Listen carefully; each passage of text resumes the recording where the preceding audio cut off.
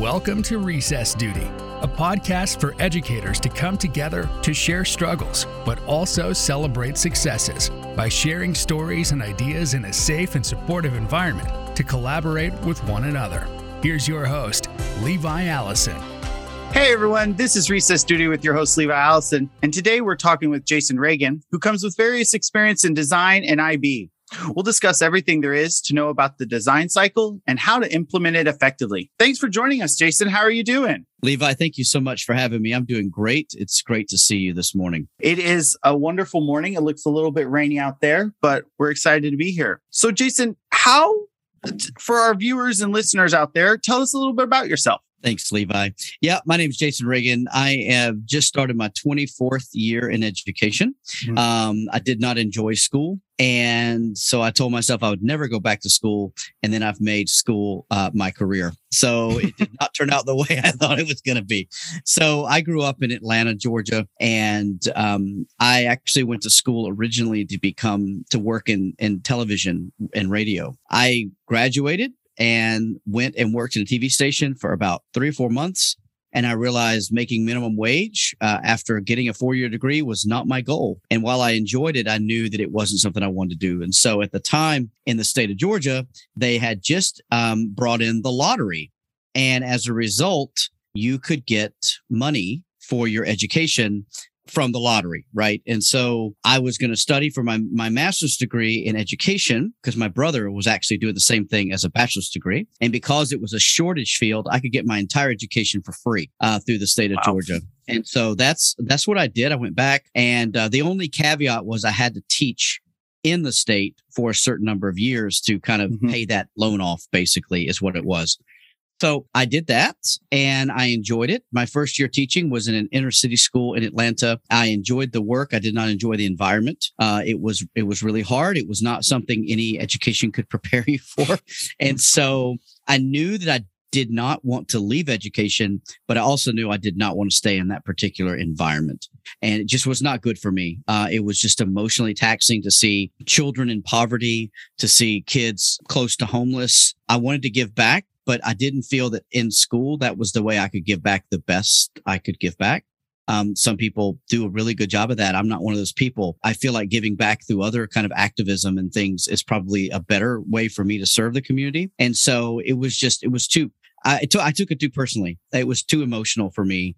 I couldn't handle it. I knew I would have had a breakdown. And so I was driving home one day after I decided that I didn't want to teach in that school anymore. And I heard on National Public Radio an ad for English teachers in China. And so I called because at the time, this is so long ago, I had to call them. And so I called them on the phone, and they're not used to getting people who are qualified teachers. They're used to getting people who maybe finished college or maybe finished high school to come and just live somewhere for a year, because really all they wanted was native speakers. So I went and worked in a university actually in Beijing, and I enjoyed it tremendously. I had financial obligations to pay back my loan from the state of Georgia.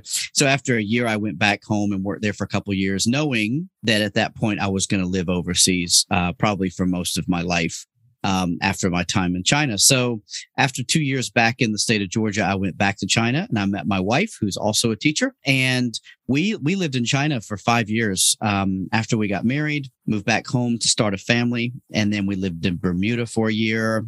We lived in Savannah, Georgia for a couple of years. And then in 2013, we returned overseas again. And we brought our two boys with us because they are half Chinese, half not Chinese. And so we brought them back to China because they would respond in English to their mom, who was speaking Chinese to them.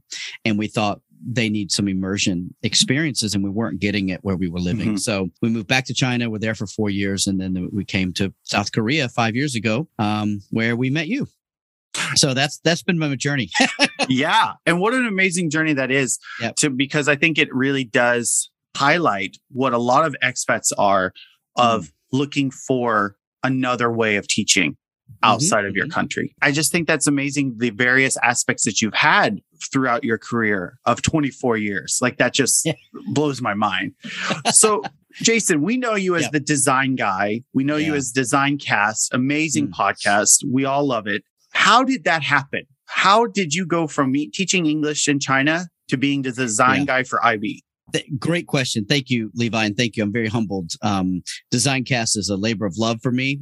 So anyone who enjoys it, that's great. But I do it for me. So thank you so much for enjoying it. So I failed to mention that the subject I studied in my master's for teaching was technology education. And so it was what replaced industrial arts or shop class in schools. And so when you go overseas, you have two options. You can do, three options. You can do an American school, a British style school, or an IB school, or some combination of those. There are, of course, other kinds of schools, but those would I say would be the three predominant ones. And so in British schools, they do something called design and technology, which is D&T for short. And it's very based around things like the hard skills of cutting and attaching and sanding and finishing materials, but also things like cooking and other traditional subjects like that. And then in IB schools, for many years, it was called technology. And then in 2014, made the shift to what's called design, which is where it is now. And then in American schools, they still have, maker spaces, and they have engineering and technology, but they're all similar. And so that's how I got my start. Was I got into an international school and was able to use my experience as a post-industrial arts teacher to use those same skills. And I just had to learn how to mark using a different rubric. But ironically, we were already using rubrics before rubrics were a thing, because that's how we used to measure performance in shop class, was that kids had to meet certain criteria. And it wasn't a test. It wasn't a quiz. And so for me, it was a really easy shift to an IB framework mindset versus a lot of people who struggle moving from something much more prescriptive to, something much more abstract. So, so that's how I got into it. And that's where I am. Are you asking also about the podcast itself? Okay. Absolutely. Absolutely. It's a great podcast. Yeah, thank you for that. And so I started that in 2017, actually. And part of that was me missing doing broadcasting, because I did broadcasting for many years and I enjoyed it so much. And the technology had finally advanced enough to where I could easily create a podcast without it be too time consuming, because before we had Anchor and before we had these really, really interesting AI editors and things like that, we had to sit down and really, truly go through and edit it, sound by sound. And then we had to find a way to store it somewhere. It wasn't easy. So it was hard in the first few years, but I really picked it back up during COVID as a chance to connect with people, because in many schools, the design teacher is either alone or has only a very small group of people they work with. And so I wanted to connect with those folks. I wanted to bring the world to them, because I know what it's like to be an island to myself. And I also know what it's like to be in a big department. And so it's really important, especially during COVID, at least in the beginning. You and I remember, even before it hit North America, it was really scary because we weren't sure what was going to happen. It was a lot of uncertainty. And so it was a chance for everyone to kind of calm down and to focus on things that were important. Also, we focused a lot on early episodes. I focused a lot on how to take your in-person classroom and put it online. And so there was a lot of that going on. And so that's kind of where it started. And then I just kept getting more and more really great guests coming on and sharing their expertise in all kinds of areas. And people love that. So that's kind of where it went from there. Absolutely. And I sat here nodding my head in agreement, because being the music teacher, it is often the only person in the school. And luckily here at Chadwick, we do have several music teachers that you can share ideas with. So I agree with you. And that's why I started Twitter almost a decade ago, was because to collaborate with other people and to get new ideas and to share and go back and forth. And so again, big shout out to Jason Reagan for pushing me to start this podcast. It's been a year in the making, and I'm very excited about it. You're going to be great, Levi. I know it's. Thank you. So, Jason, we always talk about the inquiry cycle. We talk about the creative cycle. You do a lot of talking about the design cycle. Can you tell us the similarities and differences between those? Sure. Yeah, absolutely. Thanks, Levi. So when we think about the inquiry cycle, it's often, there's a part of discovering information, discovering things. Then there's a chance to sort of act, and then there's a chance to reflect. There's this idea that you're, taking an idea, you start to action, you have some action, and then you reflect, and then you change anything for the future and whatnot. The design cycle in the MYP, which then also kind of filters up to the DP design cycle is slightly different, but it follows a similar pattern. So same thing, you act, but you don't act until the third step. So you have a lot of research in the beginning, and then you have a time to plan and design, and you think about, what can I do with this information? How can I eliminate a lot of the things I know will not work? And then how do I take some risks? And so we start with sort of this inquiry and analyzing of information. At that point, we talk to our target audience. So in many cases, we're solving a problem. And so we talk to our target audience, and then we move over to more of a design and plan kind of thing. And then after that's when we give it a go and we actually try to make something, whether it's a system or a physical product or a prototype or whatever.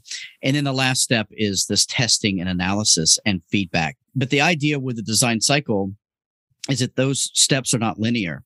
You should be able to do them in any order that you feel like you need to.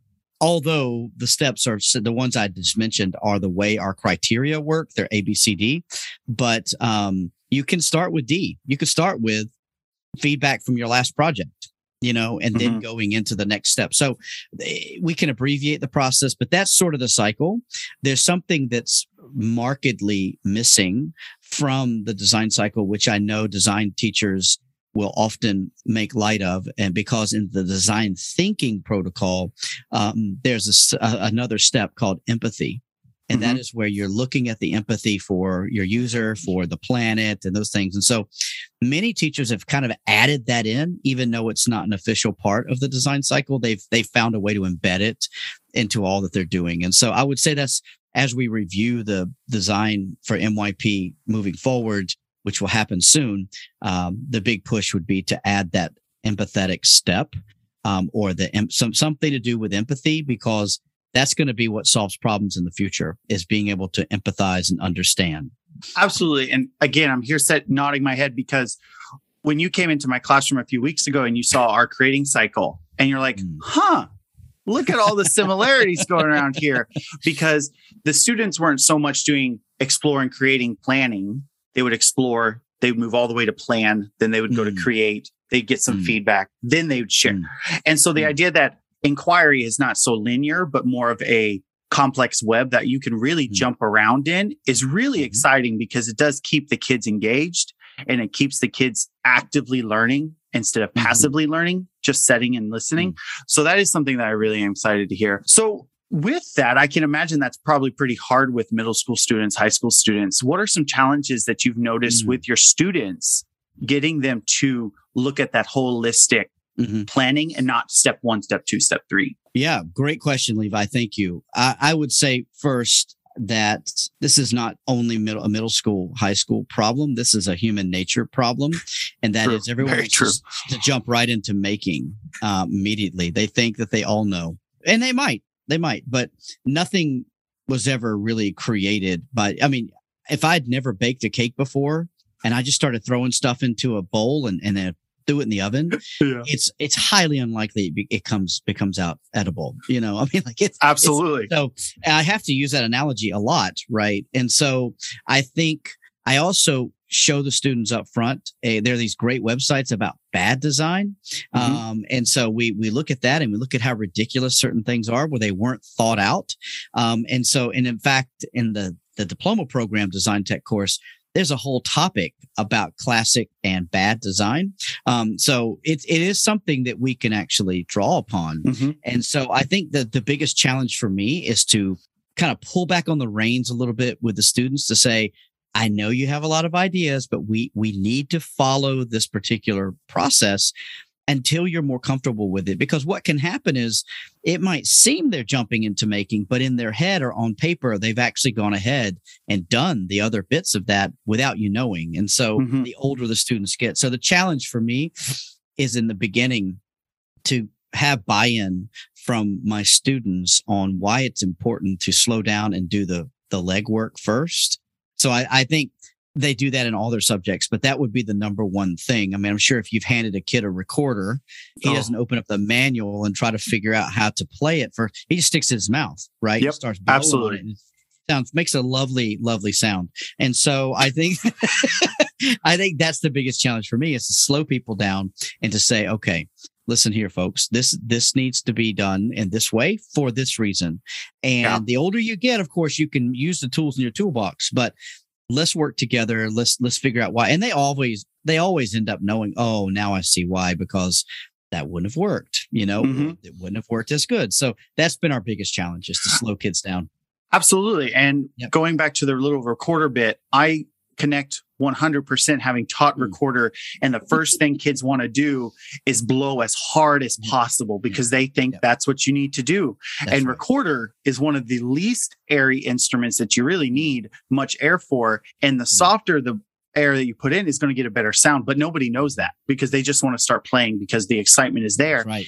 And I found in my very first year, I was like, no, that's not how we do it. That's not how we do it. To really let them try. And they're like, oh, that doesn't sound good. Why does it sound good? Yeah, sure. And we come up with a list of reasons and solving. And then it just brings everybody into the planning process. And I just think it really does help, in fact, everybody take ownership of that learning. So that's just really, that is just some really great teaching. That's what inquiry is all about, Levi. Exactly. Being able to figure out what doesn't work.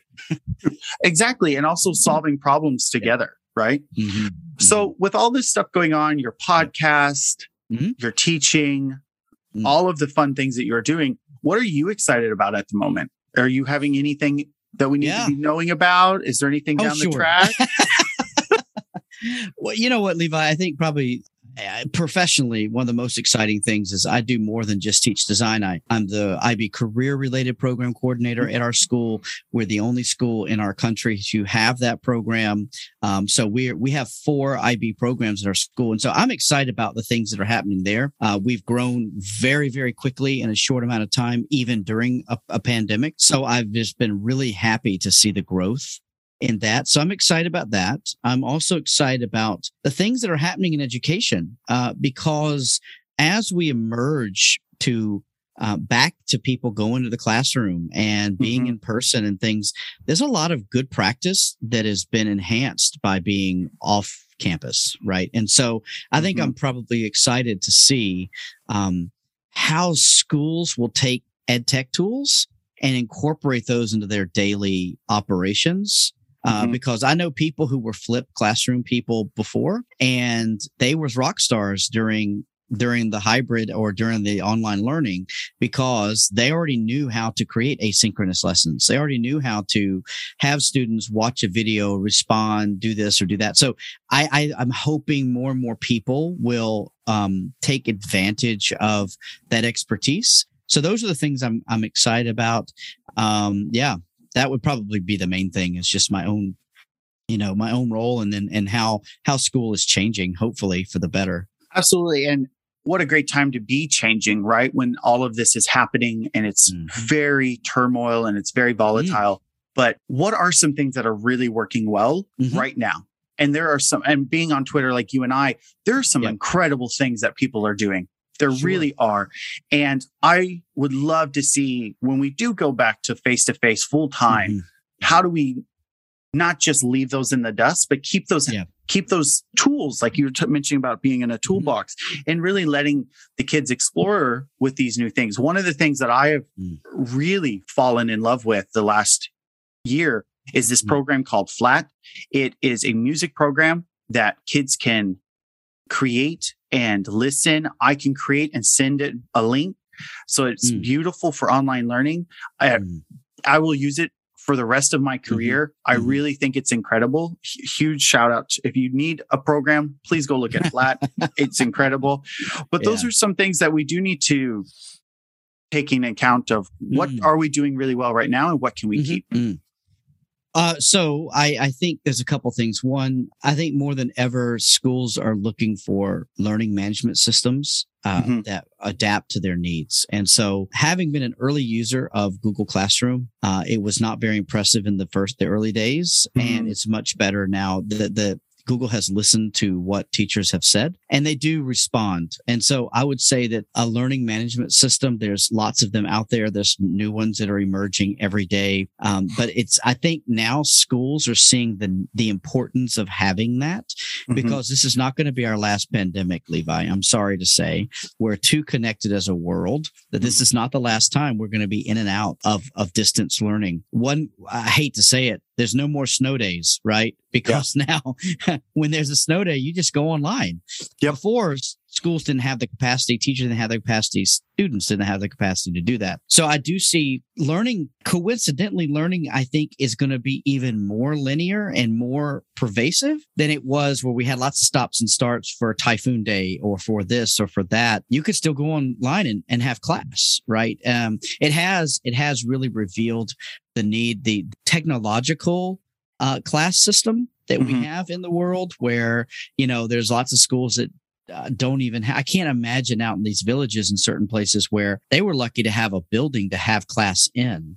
There's no way they've got distance learning happening. And so I say that now we have a whole new category of philanthropy that we can access, where it comes to, providing materials and resources for schools that are not ready to be online, And so I feel like I've chased a rabbit. I'm sorry, Levi, but no, absolutely. This is great stuff, because you're right. Learning management systems is a massive undertaking, and we all know programs that work better than others. And the ones that don't work so well are really tough to navigate. They really aren't working with us. They're just a place to put stuff. And we are now in the day and age that we have got to find things that work with us and help support learning, identify next steps. How can we differentiate? And I really am excited to see all these learning management systems coming up. And you mentioned how about Google taking people's feedback and changing. Right then and there, that's a massive claps for Google, because a lot of companies don't do that. They just say, this is what we're selling. And there we go. Yeah. Those companies will not survive. They'll either get it now or they'll get it later, but they've got to be adaptive to the needs of the user, because the users have now seen that they have power and that they have, if you want Google Classroom, you need to be under, if you want to be robust, you need to be under a Google Workspace where you're paying a subscription to use it. So it actually is it's a big money maker for them too. But also, they get, by making all that money, they're able to then donate that to other people who maybe don't have the resources. So I do think maybe a redistribution is happening there too. But things like I use Google Classroom. I know that there's a lot of work on Microsoft Teams and other groups that are working for that. But, in general, I think hopefully teachers will see like a really robust learning management system as a way to really truly have transparency in their teaching with their parents and with their students. Because the one thing I have a kind of a gripe about with Google Classroom that's different than Seesaw, because, we use Seesaw down in the primary age kids. As a parent of a kid in that age group, I get a lot of communications anytime something's going on. Teachers can send out messages, blah, blah, blah.